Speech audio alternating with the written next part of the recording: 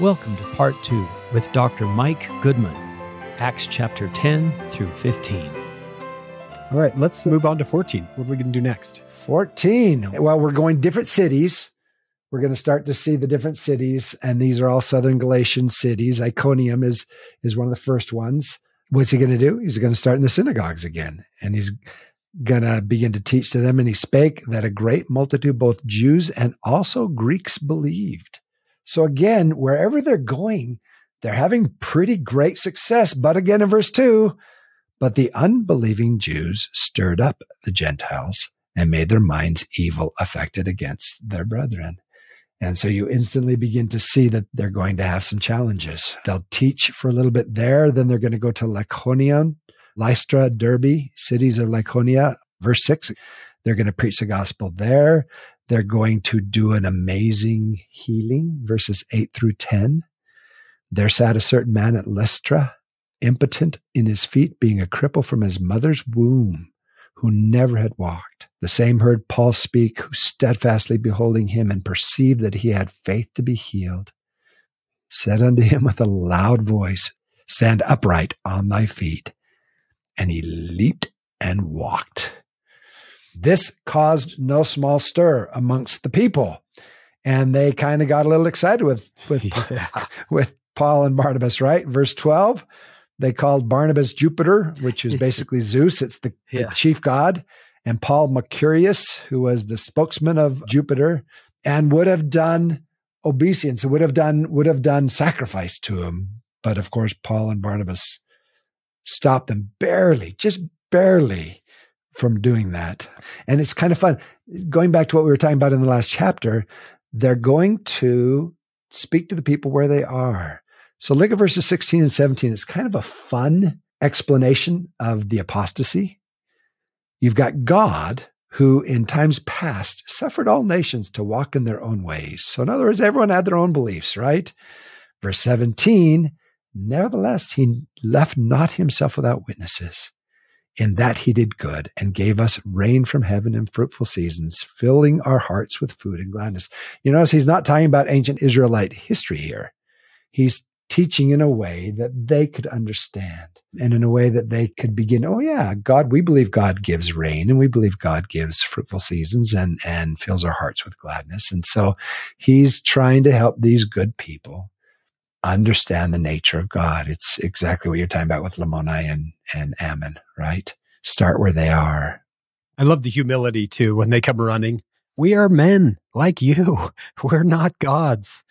That's right. Well, but of course, there's still the opposition, and the opposition is going to get physical here. Verse 19, there came thither certain Jews from Antioch and Iconium who persuaded the people. Now, this is interesting. I don't know if they're the same people, the same ones that almost just offered sacrifice to them, persuaded the people, and having stoned Paul, drew him out of the city, supposing he had been dead. So this was not, I hit you in the head with a rock and didn't that hurt?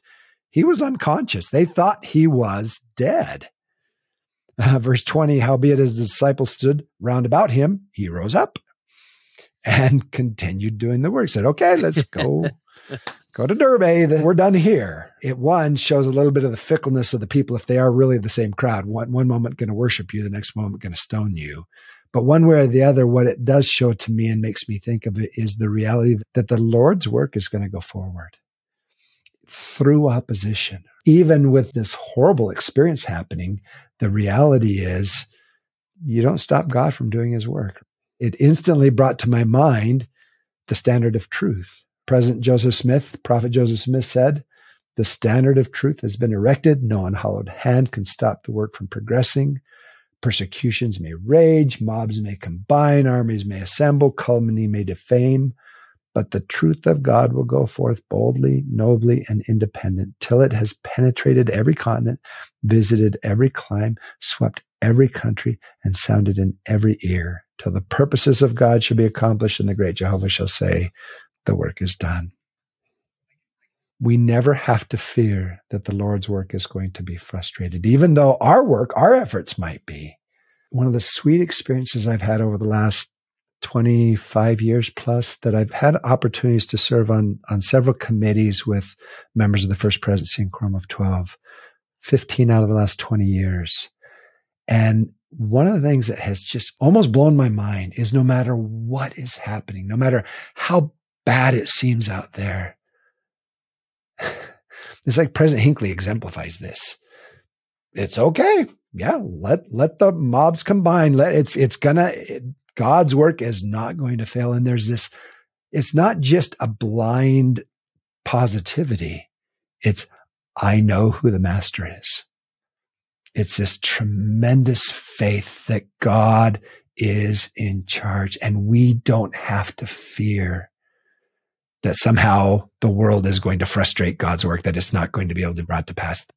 The First Presidency and Quorum of 12 are simply not afraid. They're bold. They know. It reminds me of when President Hinckley was on 60 Minutes. They interviewed President Monson as well. And Mike Wallace said, how is he so positive? How does he maintain, with all the weight that's on his shoulders, how is he so optimistic? And President Monson said, I think he knows how it all works out. That's perfect. Yeah. They're not afraid. No. And Sherry Dew said that if you had spent a lot of time with President Hinckley, and she was his biographer, that one of the phrases you would hear him say a lot is things will work out. And I even remember a clipping from the church news when he said, I say that to myself every morning. Things will work out. Oh, wow. Yeah. He knows how it all works out. That's right. And troubles will come. This is the last times we're going to experience opposition. There are going to be folks who are not pleased with what we're doing. Definitely not pleased with our doctrine, definitely not pleased with how we approach issues of morality. And it's not overly common for us to be portrayed well in the media.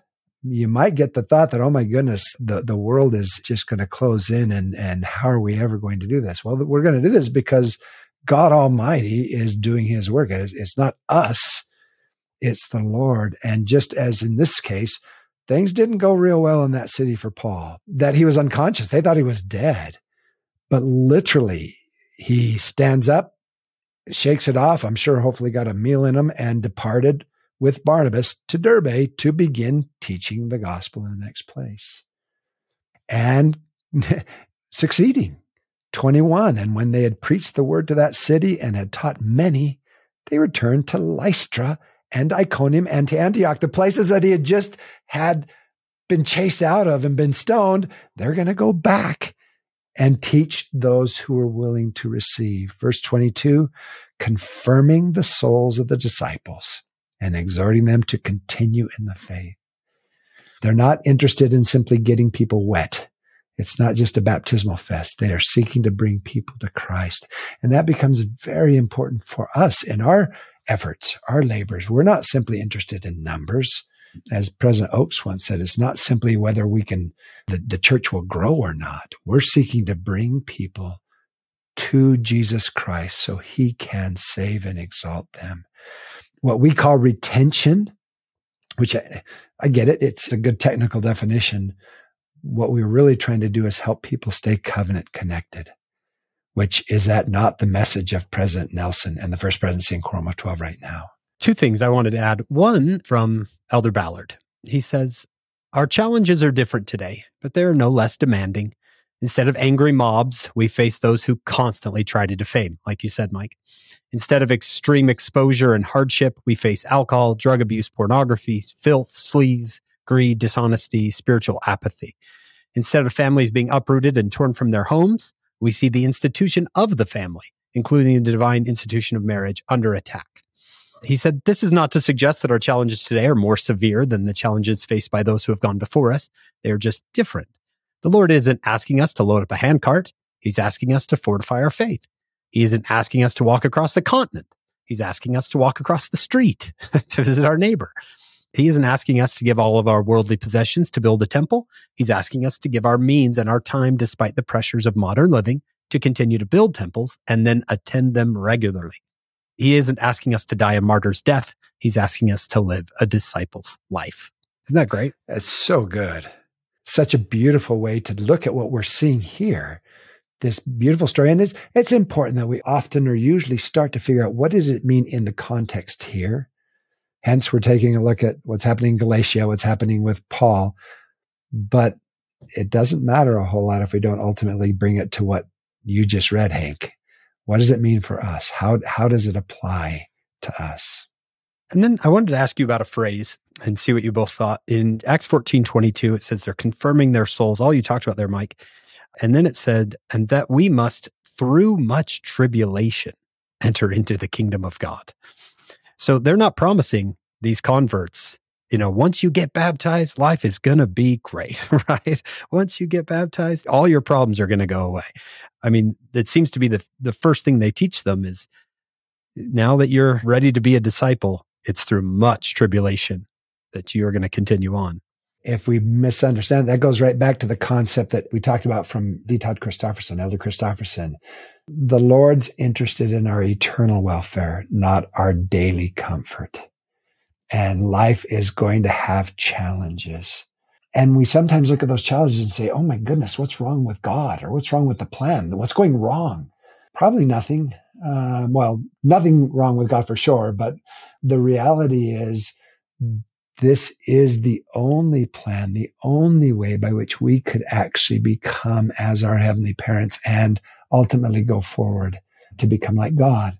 You can't do that. You can't work through your own salvation, so to speak, without the challenges that come with life.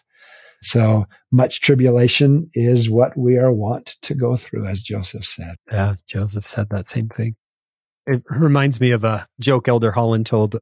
We could make it baptism. It was about marriage, but this is about baptism when someone says on their baptismal day, I'm at the end of all my troubles. And the person responds, yes, you are. Which end? Yeah. Which end are you at? I would not want those who are listening to think, well, therefore, I guess I could just have to grin and bear it. Right. That it's going to be miserable. Yeah. The Lord wants us to come to Him. He wants us to seek help. He wants us to seek guidance. He sometimes removes the barrier. So He sends an angel who whacks Peter awake and opens doors and drops change. Sometimes He removes the challenge. Sometimes, like He did in the Book of Mormon, He strengthens the people so that they can endure the challenge a little longer. And sometimes the reality is life is hard and He says, I'll walk with you. So whether He is going to remove the challenge, whether He's going to strengthen us to endure the challenge, or whether He's just going to sit with us or walk with us, He promises always relief. Relief doesn't always mean that all problems go away, but that the Lord is on our side and that He'll always help us if we'll simply learn to turn to Him, learn to stay covenant connected. Don't let our challenges pull us away from the love that God is offering. That's great. This is from the Gospel Topics on the app. You can look up under adversity. It just says, when we face adversity, we may complain and become bitter. Ask questions like, why does this have to happen to me? Why do I have to suffer this now? What have I done to deserve this? But these questions have the power to dominate our thoughts. Such questions can overtake our vision, absorb our energy, and deprive us of the experiences the Lord wants us to receive. Rather than responding in this way, and this is hard. I mean, if there's anybody listening who's like, it's so much easier said than done, right? And we need to acknowledge that just say, hey, change your questions. You'll be fine. That there are people who are really suffering. That goes on to say, rather than responding in this way, people should consider asking questions like this. Well, what am I to do? What am I to learn from this experience? What am I to change? Who am I to help? How can I remember my many blessings in times of trial? And you're right, Mike, it doesn't take it away, but it can draw us closer to the Lord, just changing our outlook just as much as we can. Mm-hmm. Those paragraphs are cut and pasted from a talk of Elder Richard G. Scott in 1995. I remember that. And I loved that correlation with the Nephi. Knowest thou the condescension of God? And Nephi says, I know He loves His children. And knowing that question and answering that question can help us with the rest of it. Well, else. I know He loves me. I don't know why I'm going through this, but I know He loves me. So there for? What should I learn? What should I do? And sometimes I think that once we've gone through something like that, I mean, the Lord sometimes puts us in spots where we can talk to others who are also going through it. I mean, I think of you, Mike, and what you're going through, and I'll bet that you have been helping others who are also going through what you're going through in a way that I couldn't. An interesting thing on that. I've been going through cancers for 16 or 17 years now. Wow, Mike. For the first 5 years, I never spoke of it. I didn't speak of it to my BYU classes. I didn't speak about it in church. I didn't even speak about it with my friends unless they knew. But I had an interesting experience with the stake president and a member of the 70 again, who actually called me on the carpet and said, "You are meant to be a witness of the goodness of God. And by not sharing, you're robbing God of that opportunity to share his love and help others see his love." And I was kind of taken back. I just never thought of sharing my cancer journey. But since then, I have to admit, it often feels kind of awkward, but I share it with my classes. And I was a mission president in Thailand, 1997, 27 years ago. And I still have a relationship in Thailand. I still translate for General Conference and do things like that. But when my friends and loved ones in Thailand learned about my cancer, I found out that they called a fast throughout the church in Thailand. And I would have never asked for that. But I have found that it's not me, not about me. I'm smiling and staying alive. That's all I'm doing. But the Lord is able to take these experiences, these hard experiences, which I'd still, mind you, if I can get rid of these cancers, I would. But he still is taking that and witnessing of his love. And so I do think that the Lord has a way of helping us to deal with our own challenges in a way that then helps us to be able to help others work through their challenges and their difficulties. Mike, thanks so much for that. I think our listeners, I don't know, John, what'd you call it? Same boat therapy? Same boat therapy. It's powerful. If someone can say, I've been there, totally changes the way you listen to them. And it's like, wow, thank you, Heavenly Father, for putting me in the same spot where somebody who has been through this can talk to me. That companionship is huge. And Mike, I mean, those people in Thailand, they got a chance to mourn with you, and they never would have been able to had you not shared. That was what I was called on the carpet for, was not giving people an opportunity to exercise faith. And so yeah, now I talk about it a little more. So yeah, a little more. Let's move on to our last chapter of the day, chapter 15. What happens? Oh, this is such an important chapter. You would think through the experiences of chapters 10 and 11 that everyone got it and they've all moved forward and they all now know the church is going to the Gentiles. And then you've just seen this beautiful ministry of Paul and Barnabas and John Mark in Galatia. But clearly we still have some challenges going on. Paul and Barnabas go back to Antioch. And while they're there, verse 1 of chapter 15, certain men which came down from Judea taught the brethren and said, except you be circumcised after the manner of Moses, you cannot be saved. So this goes back, John, to what you had mentioned earlier. These weren't people who were denying Christ. These weren't people who were trying to dissuade people from coming to Christ. They believed that to come to Christ, you had to obey the law of circumcision, part of the law of Moses, right? Well, Paul and Barnabas disagreed. Verse 2, when therefore Paul and Barnabas had no small dissension and disputation with them, they determined that Paul and Barnabas and certain others of them should go up to Jerusalem unto the apostles and elders about this question. And so they trooped from Antioch down to Jerusalem. And while they're there, this is interesting. Go to verse 5. But there rose up certain of the sect of the Pharisees which believed. I don't remember if we talked about this earlier, but in the Gospels, the Pharisees are usually portrayed as pretty bad. In the book of Acts, they're almost always portrayed as good. And that there were Pharisees who were believers, but they were Pharisees who were believers who, as it should not be surprising to us, believed in the beauty and the majesty of the law that they had been taught for over 1,000 years. So they rose up and they said that it was needful to circumcise them and to command them to keep the law of Moses. So yes, come to Christ, but you do that through coming through the law of Moses. And that begins what's called the Apostles' Council. In the church, we often call it the Jerusalem Conference. But it's the period in which the prophets, the apostles, the church leaders are going to have to grapple with, okay, how are we going to deal with this? And to be very frank, this is one of the most clear, I think, and powerful examples of how God directs his church through councils. It's such a good example. So if I could kind of walk us through just an overview.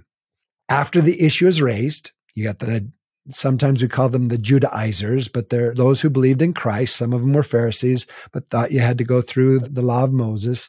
After they spoke, then you have the leaders speak. You have Peter, who we see as the church president. So he's going to stand up and he's going to talk about his experience with Cornelius. So he's going to rehearse the experience with Cornelius.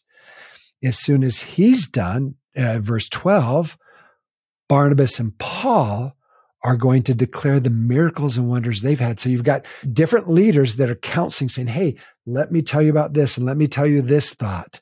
And then you get down to James, verse 13. And James seems to summarize. Some of our commentators have said James is basically taking what Peter has said and Paul have said and bringing it down to the nitty gritty.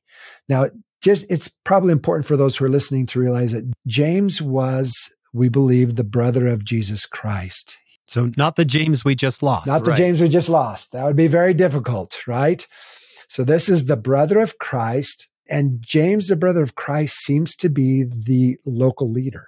He seems to be the leader of the Christians in Jerusalem. And Paul is going to refer to him later as an apostle. We don't know if that is the office of an apostle or whether that is the work of an apostle. But one way or the other, James then gives verbiage to what I guess you might say is a compromised position, though I'm a little hesitant to use the word compromise, as you're going to see, because I'm going to share a couple quotes on this. But this is what he says. Go down to verse 19.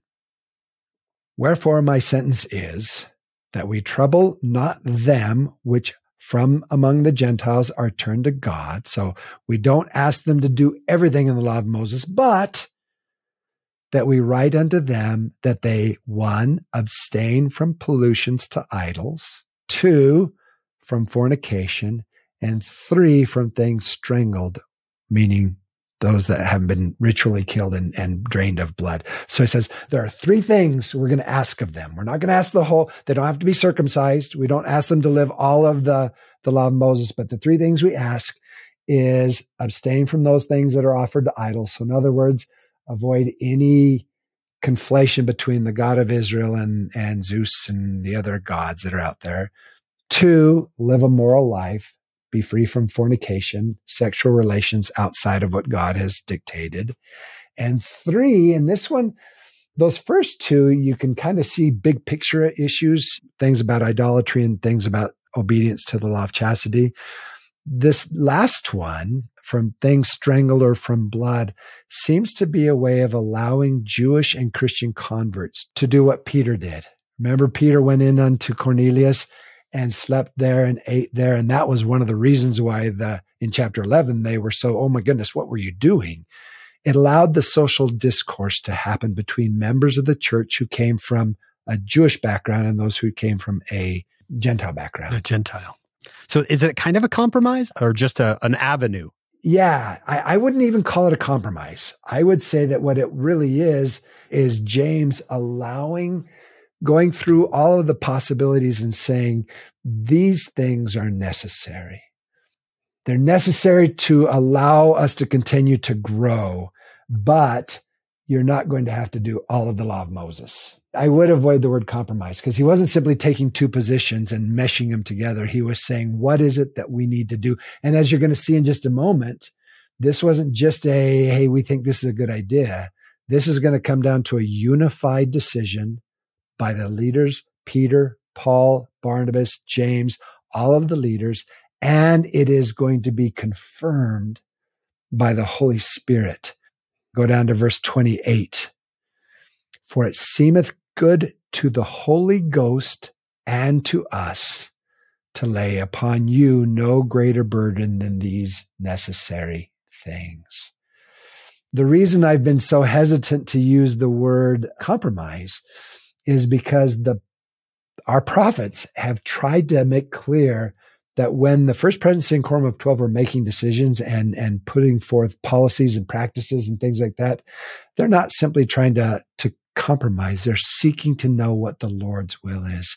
And this is one where, if it's okay, I really think there'd be value in reading a few statements from our First Presidency and Quorum of 12 on this exact event. So you have Elder Christofferson, who used the Apostles' Council or the Jerusalem Council as an example to try and help people understand how God governs his church today. He said this is Elder Christofferson's words. Our record of this council is certainly incomplete, but we are told that after, quote unquote, much disputing, Peter, the senior apostle, rose up and declared what the Holy Spirit had confirmed to him. After Paul and Barnabas, and perhaps others spoke in support of Peter's declaration, James moved that the decision be implemented by letter to the church, and the council was united with one accord. In the letter announcing their decision, the apostles said, it seems good to the Holy Ghost and to us. Or in other words, this decision came by divine revelation through the Holy Spirit. And this is Elder Christofferson's words. These same patterns are followed today in the restored Church of Jesus Christ. The president or church of the church may announce or interpret doctrine based on revelation to him. Doctrinal exposition may also come through the combined council of the First Presidency and Quorum of 12. Council's deliberations will often include a weighing of canonized scripture, teachings to church leaders, past practices. But in the end, just as in the New Testament church, the objective is not simply consensus among council members, but revelation from God. It is a process involving both reason and faith for obtaining the mind and will of God. And he's not the only one who has spoken on this. President Hinckley made the exact same statement that no decision comes that isn't by the united voice of the First Presidency and Quorum of 12, based on the whisperings of the Spirit. And then President Nelson was probably more clear than anyone on this issue. President Nelson said this, when we convene as a council of the First Presidency and Quorum of 12, our meeting rooms become rooms of revelation. The Spirit is palpably present. As we wrestle with complex matters, a thrilling process unfolds as each apostle freely expresses his thoughts and point of view. Though we may differ in our initial perspectives, the love we feel for each other is constant. Our unity helps us to discern the Lord's will for his church. In our meetings, the majority never rules. We listen prayerfully to one another and talk with each other until we are united. Then, when we have reached complete accord, the unifying influence of the Holy Ghost is spine-tingling. I think this pattern in Acts chapter 15, which Elder Christofferson used as a model, and President Nelson is trying to help members realize this isn't just 15 nice, kind, old Christian men who are doing their best with their own reasoning and logic. They're not trying to come to simple consensus. This is a process of revelation.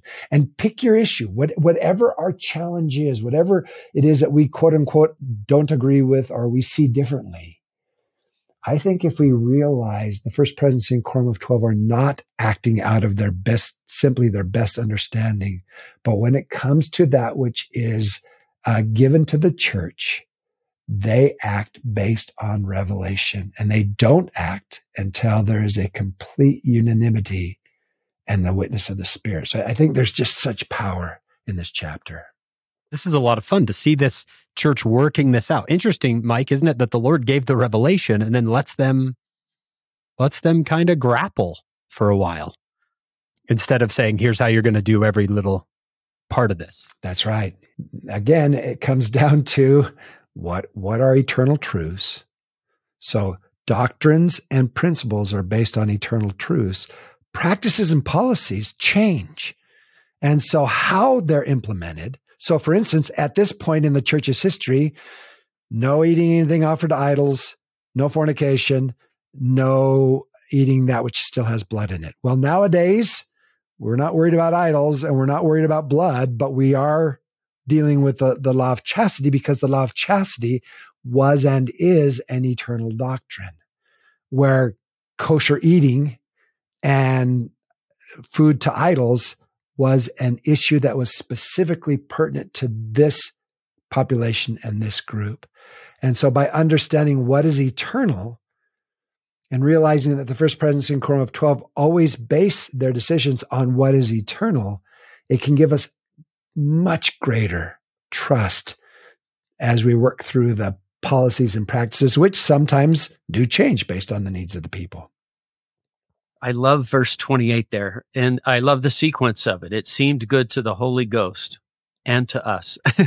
I put my margin. This wasn't not by debate, not by compromise, not by rhetorical skills. I'm going to convince you of my way, but by the Holy Ghost. And then it says, to lay upon you no greater burden. I go back to verse 10. Now, therefore, why tempt ye God to put a yoke upon the neck of the disciples, which neither our fathers nor we were able to bear? And Hank, what a great verse. Yeah, we remember in an earlier podcast about the yoke of the law. This is what the Savior has given us, is something higher and inner and better. And those two verses together, I thought, were really nice. It seemed good to the Holy Ghost and to us. Yeah, that is really great. Yeah, as I read the new For the Strength of Youth, a guide for making choices, so many of those come down to the Holy Ghost. The way you dress, the way you talk, the media that you use. Do what is good to the Holy Ghost. Don't just look for minimums of behavior, but look what the Spirit is teaching you about how to govern your life. So I like that. Seemed good to the Holy Ghost. Well, and to us too. Mike, don't you see a principle here? At least in this story, I see, let's not burden people with more than they need to be burdened with in order to thrive. The yoke of the law. Right? Like, why? Yeah, why put more on them than is needed? We sometimes do that, I think. We like to add more instead of take away. We like to, let's add another activity, let's add another meeting, let's add another, and instead of taking away, instead of lightening people's burdens. Now, don't get me wrong, some of these activities are amazing and meetings are useful, but what is it with our tendency to keep adding on to people's burden? And if those of us who have lived a few years remember when the church went through a simplification and reduction mode, and we're seeing similar things nowadays where we go from a 3-hour church to a 2-hour church, and you see the prophets seeking to say, how can we best help our members come unto Christ in a way that fits where we are right now? It may have been back 20 years ago that, going to church 5 to 7 hours on Sunday was just the norm and it was expected. Not so much now. The beauty of the Lord saying, let's pull as much of the cultural accoutrements out as we can and bring it down to the gospel of Jesus Christ. And I think that's what the direction that the First Presidency and Quorum of 12 are trying to bring us. Yeah, I think so too. You guys can respond to this. This is from President Packer. He said, I recently saw a woman respond when it was said of another, since she had a new baby, she really isn't doing anything in the church. You could almost see the baby in her arms protesting with emotion. She is doing something in the church. She gave that baby life. She nurtures it and teaches it. She's doing the most important thing that can be done in the church. Have you ever heard a woman say, my husband is a very good father, but he's never been a bishop or a stake president or done anything important in the church? And Elder Packer responds, what is more important in the church than being a good father? He says, I don't want anyone to use what I'm saying to excuse them in turning down or an inspired call from the Lord. He says, I do want to encourage leaders to carefully consider the home, lest they issue calls or schedule activities which place an unnecessary burden on parents and families. He says, I read a letter recently from a young couple whose callings required them to hire a babysitter for them to attend all their meetings. It was very difficult for both of them to be home with the children at the same time. And Elder Packer says, can you see something out of balance there? Every time you schedule a youngster, you schedule a family, particularly the mother. And he goes on and talks more about that. And it just reminded me of verse 10. Why we're tempted to yoke the neck of the disciples. And what was that verse, John, you added 28? Why place a greater burden than is necessary? What do you both think about that? It's remembering what God's work is. Remember, behold, this is my work, my glory, to bring to pass the immortality and eternal life of us. And the entire purpose of the plan is to help us to learn and become as they are now. President Packer's point of, hey, listen, don't use what I'm saying to turn down callings and this, that, and the other, I think is important. But I think what President Packer's primary point is that we need to remember what truly is part of God's work. And specifically when it comes to parents and children, is not that the very work that God is asking us to do? And so a willingness to sacrifice, a willingness to work through difficult times, but a remembrance of what's most important. And just watch out for that, right? That temptation to yoke the neck of a disciple. And part of that, I think, is learning to avoid, again, putting cultural expectations where God is putting doctrinal expectations. And I don't want culture to always have a bad feel. I love Thai culture. I love Polynesian culture. There's goodness that is in all cultures. But when that becomes a burden instead of a blessing, then we have to say, okay, do what the church is doing and saying, okay, what is absolutely necessary? Is this necessary? Nope. Then this one can, it's not bad. We're not saying it's a bad thing. It's simply not necessary at this point. Elder Packer says most families try very hard, but some, when burdened with problems of health and finance, simply become exhausted trying to keep up, and eventually they withdraw into inactivity. They do not see that they are moving from the one best source of light and truth, of help with their family, into the shadows where danger and heartbreak await. You're right, Mike. This chapter can be such a teaching chapter for a lot of the things we're dealing with in our day.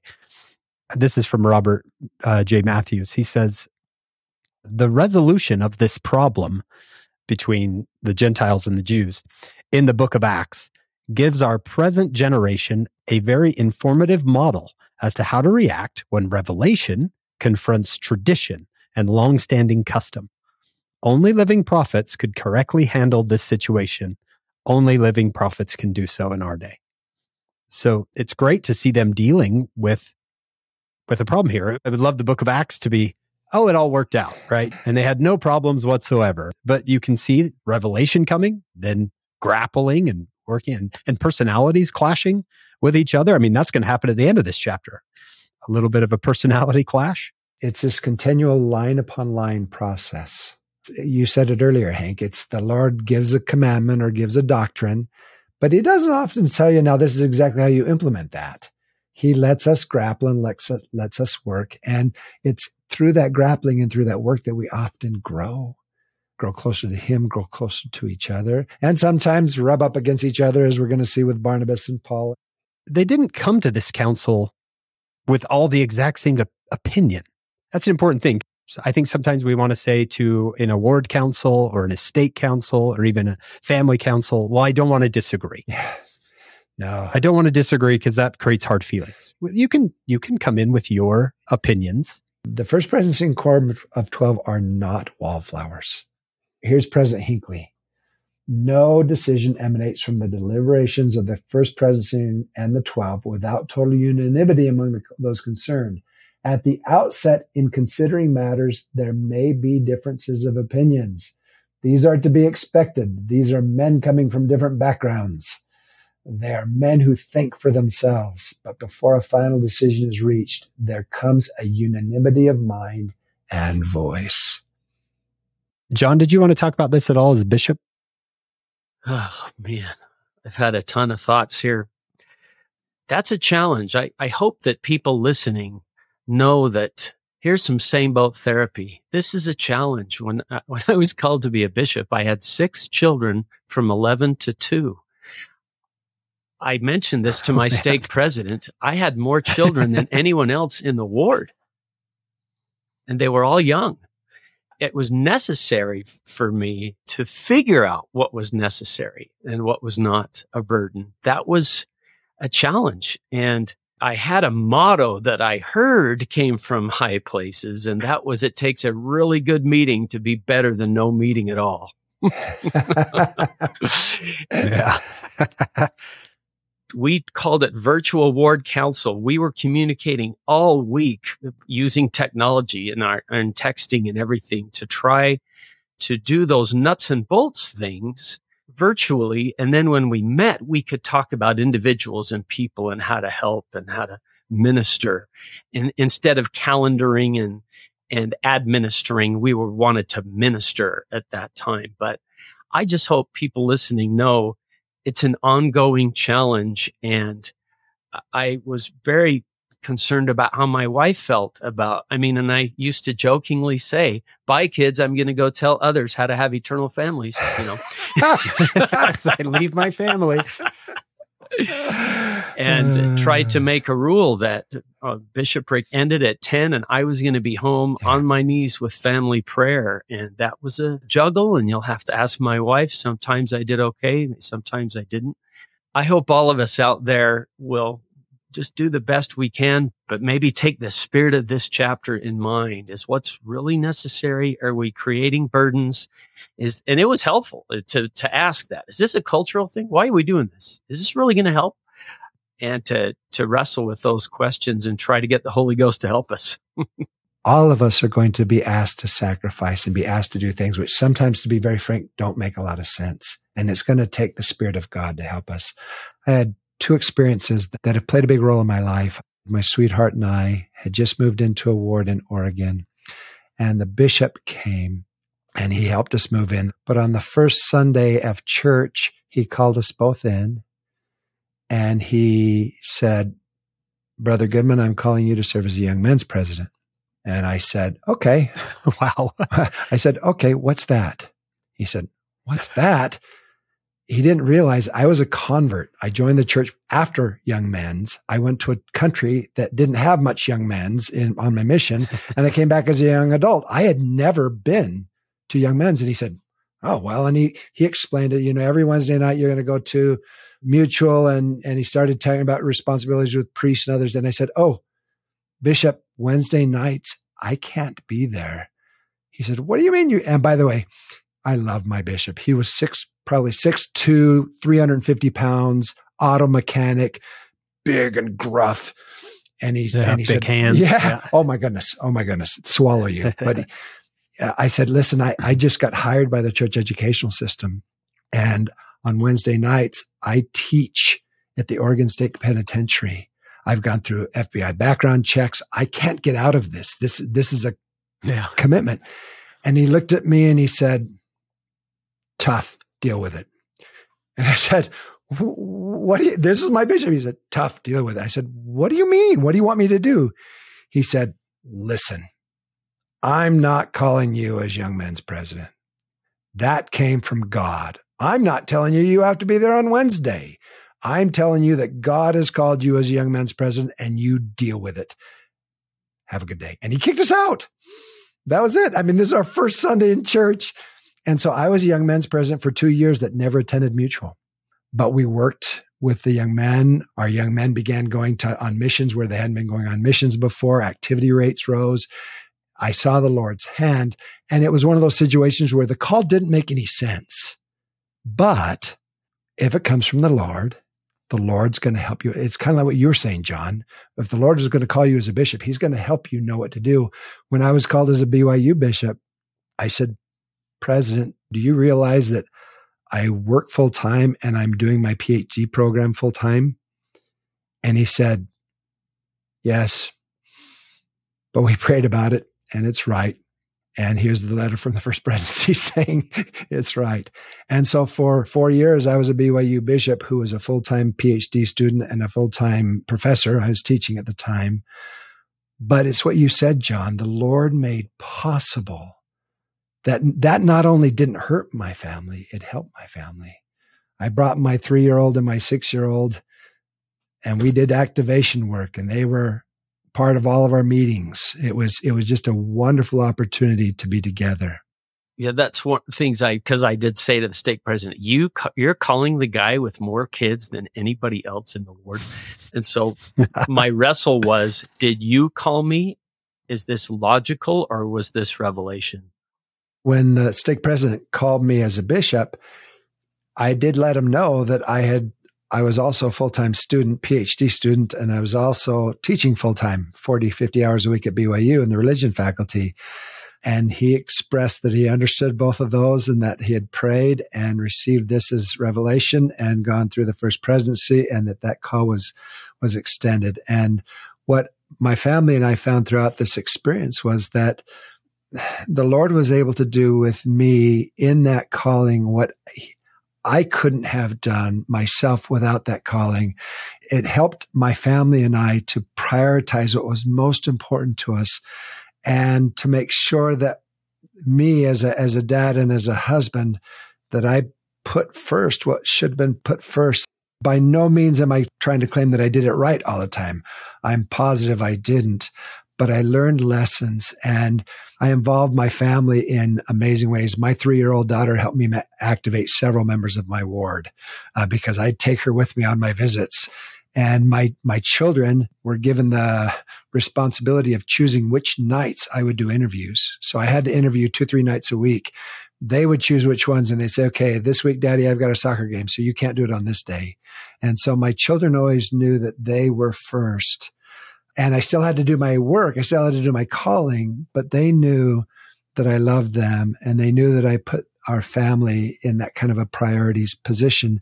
And as a result, my children gained the amazing experience of interacting with 1,000 BYU students for 4 years, and the faith and the love and the power. They received primary lessons from BYU students. They were taught deacon's quorum lessons. My son was. It was one of those situations where the Lord knew what was going to be best. And it didn't make a lot of logical sense to me at the time, but it was one of those situations where it was trust the Lord. And that doesn't always happen that way. One final quick story. I was serving as elders quorum president. I was serving in the Sunday school, and I was in the middle at this time of my bachelor's degree. And a member of the bishopric came and said, "We feel inspired to call you to serve in the choir." And I said, "Inspired to call me to serve in the choir?" And I'm pretty sure that's voluntary. Yeah. Or invite me to participate. Yeah. Yeah. But that wasn't what he said. And I said, "Is that what the bishop said?" And he looked at me and said, "I think." I said, "Would you go back and ask the bishop?" I said, "I'm the elders quorum president. I'm a Sunday school teacher. I'm a full-time student and a dad." I said, "If you and the bishop feel inspired, I'll do it. But I'd like to know that this was inspiration and not simply desperation." And so he went and talked to the bishop. He came back and the bishop said, "You are officially not called to the choir." It's important that we share concerns with the Lord's servants, with the Lord, but that also that we trust that he'll help us to put first things first. He'll help us to keep our priorities straight. Yeah, and in that sharing, Mike, we need not be embarrassed. Sometimes we just want to keep up an appearance of, hey, everything's fine. I can take on any calling. But say someone's struggling with a deep mental illness, and the bishop might not know that. And if you put on a really good face, if you're able to act your way, which isn't a bad thing, right? It's not a bad thing to keep your problems to yourself, but let the bishop know. Inspiration needs information. Absolutely. I had a really cool experience with President Eyring once. It was kind of embarrassing. I was in Hong Kong. I was serving as a mission president of Thailand, and all the mission presidents had got together, and he and a couple other members of the 12 and the 70 were training us. And Elder Eyring looked at us, and when he's starting to feel the Spirit, he kind of gets quiet and kind of wags his finger a little bit. And he looked at us and he said, if you knew the price the first presidency in the Quorum of 12 paid to receive the revelation we receive, you all would be embarrassed by how little you do. And he was talking to 15 mission presidents. And his point was, listen, the first presidency in Quorum of 12, we do massive amounts of research. We get all the information we can. We speak with experts. We pay the price. And then we seek that revelatory confirmation. And he's saying, you mission presidents sometimes expect it to come just because you asked. And he said, there's a certain lesson in Doctrine and Covenants to Oliver Cowdery about that. And that's not the way it works. Usually the person extending a call has little mercy for us when we say we're busy, because they're probably busier than we are. More busy. So when the stake president's calling me to be a bishop, he's probably busier than I am. And I'm trying to tell him, oh, you don't know how busy I am. But I like verse 28 because I think this idea of it seemed good to the Holy Ghost and to us to lay upon you no greater burden than these necessary things. Can you imagine the wrestle they had with figuring that out? What are those necessary things? And what is more of a burden? We should figure that out. I mean, they would have to wrestle with those ideas to try to get that right. And I feel like that's what you were just expressing. They wrestled with that. Mike, how old were you? I'm trying to do the math. Were you in your 30s as a mission president? When I was I was 33. Wow. Elder David B. Haight used to call us his babies because we were so young. When President Monson called me, he was the one who officially gave the call. He said, I'm calling you from the same desk that I was called as a mission president when I was 31. So I thought, okay. So you can't argue with him. Yeah. What do? You smile and say, okay, I'll go and do. So one of the things that a lot of the scholarly research talks about when it came to what the three things that they chose were that these were things that came from Leviticus chapter 17 that were pertinent to both Gentile and Jew. Gentiles who lived amongst the Jews were expected to do these back then. It also has pertinence to what's called the Noachine precepts, which are the precepts that Noah basically put upon the people. And so they weren't shooting from the hip. They were doing what Elder D. Todd Christofferson said. They were referring to canonized scripture. They were referring to the teachings of prophets. And then they were seeking inspiration to know what was necessary. Awesome. I feel to repent a little bit when I say, I looked at the stake president and said, you called the guy with more kids than anybody else has. Because that was the wrestle I had. Just as you have articulated, did you call me or did you really get this from God? If God asked me to, I guess maybe I can do it, but I sure don't feel like I can. And it was that sort of a wrestle that wasn't resolved day one. It took me some years to figure out if the Lord called me or if somebody just thought it was logical for whatever reason. Do you know what I mean? And I think a lot of us will go through that and wonder, and because of our own self-doubt, I can't imagine why the Lord would call me. But what does Elder Holland say? All the Lord has ever had to work with is imperfect people. It must be terribly frustrating to him, but he deals with it. So I figured I was one of those frustrating people. It comes to the same concept of, Lord, I believe, help thou mine unbelief. Yeah. I don't understand how this is going to work, but I'll trust you. Yeah. And give those church leaders that information. Don't be embarrassed or ashamed. Let them know what is really on your plate. Let them know. you still may move forward with the calling like in so many times, but they might hold back and say, well, let's give you some time to work that out first, which You is were officially also not fine. called. Yes. Yeah, no shame in that. My beloved mission president, Menlo Smith, counseled me when I went home from my mission. He said, get a job and take a full-time load in school. You will accomplish more. And it was such counterintuitive advice. And the thing he didn't realize is I had to get a job. It was not an option. I had to, but I did. I had to budget my time. And then I got a pretty demanding calling in my ward as well. And so I had school half the day and calling half the day and full-time job half the day, and I ran out of half the days. There's not that many halves in a day. And so we all go through that. I just hope people can feel a little same boat therapy from all of us that struggle to do what the Lord's asked us. But I hope we feel the joy and the growth that comes from it. We said it earlier, I think God is more interested in our growth than he is in our comfort. And a lot of people are going, amen, right? Sometimes it's not comfortable. Since we've been talking about ward councils here, this chapter doesn't specifically address this issue, but I wanted to bring this up from Elder Scott. He says, I have observed, particularly in international areas, although it often occurs domestically, that sisters do not participate openly in ward council meetings. Elder Scott says this is most unfortunate because they have perspectives and experiences that are of immense value.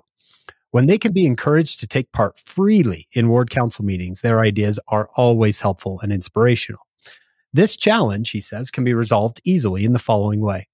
As the ward council meeting unfolds and specific suggestions are made, the presiding officer can call on individual sisters present by name, asking them to express their feelings regarding the matter. They will always respond to such an invitation. As they gain more experience in the environment of the ward council, they will learn to participate actively without the need for such an invitation. He goes on later and says, there is sometimes a complimentary blessing that comes to the home of priesthood leaders who observe the benefits that result from sister participation in ward council. These men can become more appreciative of the sacred role of their wives in their own home.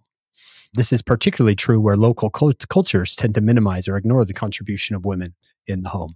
So I know this chapter doesn't talk about that, but I thought it would be a good addition there from Elder Scott.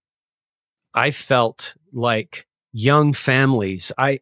How many stake conferences had I been to where I didn't hear a thing? I was in the back trying to manage children and Cheerios, and even almost went down that slippery slope of maybe I just don't come to these because I'm not getting anything.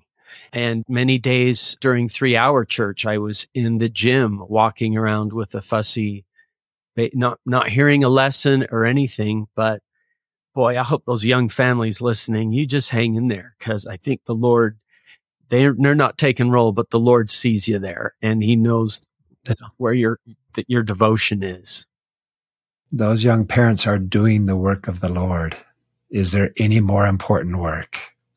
And those single mothers who round up kids and take them, what a message that sends to the Lord, that you're willing to come and be there when sometimes you don't get much as far as learning from the meeting, but you came to worship and you came to take the sacrament, and that's got to mean something very, very strong to the Lord. So thanks for being where you're supposed to be, even when that's a wrestle. I've got a married daughter with 3 sons under the age of 4. I don't know how much she ever gets from sacrament meeting, but I just look at her with adoration and honor her, because she's showing these boys, this is where we're supposed to be, and this is where I'm going to be. Even though, as you said, John, I'm positive she's not getting a whole lot of spiritual food as she's wrestling 3 little guys that way. Beautiful. Mike, we don't want to let you go just yet. There's one more event that happens in chapter 15, which is pretty interesting. It's a hard one to end on. Yeah, it is. I was thinking, I don't know how to end on this one. An interesting ending, yeah. So you've got this situation where Paul and Barnabas have decided again, it's time to go and do some work with those that we have already taught, specifically word for word. And some days after Paul said unto Barnabas, let us go again and visit our brethren in every city where we have preached the word of the Lord and see how they do. So it's this concept of retention. We're doing this to bring people to Christ. Barnabas determined to take with them John, whose surname was Mark. And remember, to the best of our understanding, John Mark is Barnabas's nephew. So there's a family connection here. Verse 38, but Paul thought not good to take him with them, who departed from them from Pamphylia and went not with them to the work. And we don't know the background to why John Mark left. Why Mark left, we don't know if there was a legitimate reason, a less legitimate reason, but one way or the other, at least according to this, Paul did not think John Mark had done what he needed to do. In my research of this, that's quite a journey where they're going. They've got to go through some serious mountains. And so obviously I don't know, but I can see Mark looking at that going, that's, sometimes we picture, Paul just walking along roads. I mean, this was, if you're going to go from Israel to Turkey, you've got to cross some serious mountains. Yeah. Yeah. Well, it's not strange for there to be disagreements amongst church leaders. That's, as we've talked about already today, it's part of the process. It's part of being a human. But this one ended up being a little bit sharper, maybe. Verse 39, and the contention was so sharp between them that they departed asunder one from another. So Barnabas took Mark and sailed unto Cyprus, and Paul chose Silas, sometimes referred to as Silvanus, and departed, being recommended by the brethren unto the grace of God. And he went through Syria and Cilicia, confirming the church. And so it's kind of interesting. They didn't come to agreement on John Mark. That stayed a disagreement. What they did come to agreement on was, we're going to go do the Lord's work. Barnabas took John Mark and they went to one part of the vineyard, and Paul took Silas. They went to another part of the vineyard and they worked together. Now, can I give you some good news? Whatever the problem was, it was reconciled, because Paul speaks with affection about Mark later in the epistles. And so whatever the issue was, it was resolved, and the church leaders did exactly what they had to, which was to make sure that the church was taken care of while they were working through their personal issues. You can't just say, I'll text him later. I mean, these guys, if they're going over mountains, the last time I saw him, this is what happened. That's tough. Yeah, that is tough. What a real story. These are human beings. So Mike, you've walked us through Cornelius, our first Gentile convert. You've walked us through James being martyred, but Peter being delivered from prison, Saul and Barnabas going on these missions, and then the disagreement in the church over how to deal with Gentiles and Jews coming together into this new movement, this new church. Do you have any hopes for our listeners as we wrap this up? What do you hope they walk away with? Thank you. That's such an important question, especially with such disparate chapters, so many different issues. To me, there are two overarching messages that come out of all of these chapters, these 6 chapters, that they come again and again and again. And I'd say the first one is this: God is at the helm. With all of our weakness, with all of the challenges out there, with all of the difficulties, with the need to mesh together such different and disparate people and concepts and personalities and everything, God is at the helm. You watch the entire process, and you watch how the Lord guided Peter, and how the Lord guided Cornelius, and how the Lord guided the leaders in Jerusalem. The Lord is able to do his work, is I guess what I would say. You don't have to fear that, because he is leading and guiding his work, his church, his kingdom on earth. And then the second thing that I think is just crucial throughout all of these chapters, it always comes back and refunnels to Christ, him crucified and him resurrected.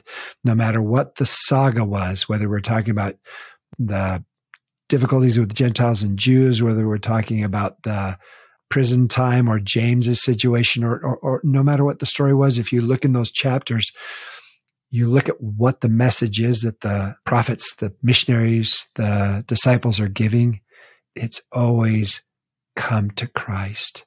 And so as I look at these chapters and I think through, okay, what's the take home? If I can remember that God is at the helm, that I don't have to fear. And at the helm isn't just of the church, at the helm of my life. If I'm willing to lay my heart on the altar, he'll do with me what needs to be done. I don't have to fear. I don't have to worry. And two, he's going to do that as I come to the Savior and allow the Savior to do for me what I otherwise couldn't do myself. Dr. Mike Goodman, thank you. John, what a fantastic day. I've never really done this kind of depth into the book of Acts before, and I'm really enjoying it.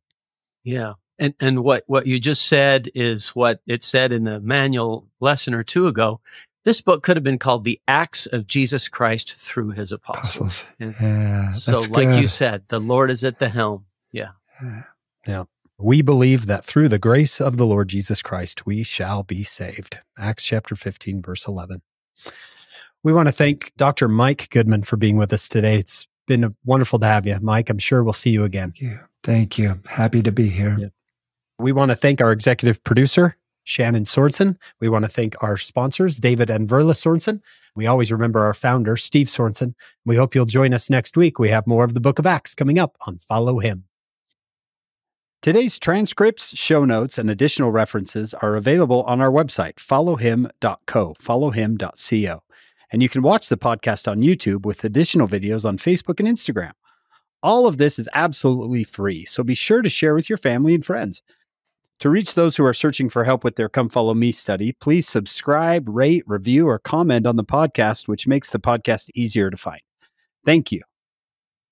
We want to thank our incredible production crew, David Perry, Lisa Spice, Jamie Nielsen, Will Stoughton, Crystal Roberts, and Ariel Quadra. We also love hearing from you, our listeners.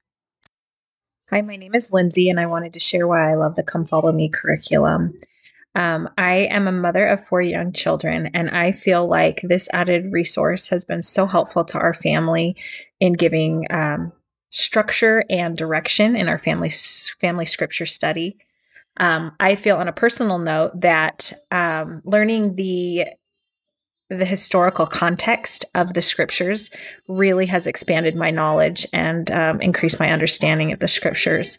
And in general, I just feel like my testimony of the scriptures and of my Savior have increased immensely. And I'm so grateful for this program in my life.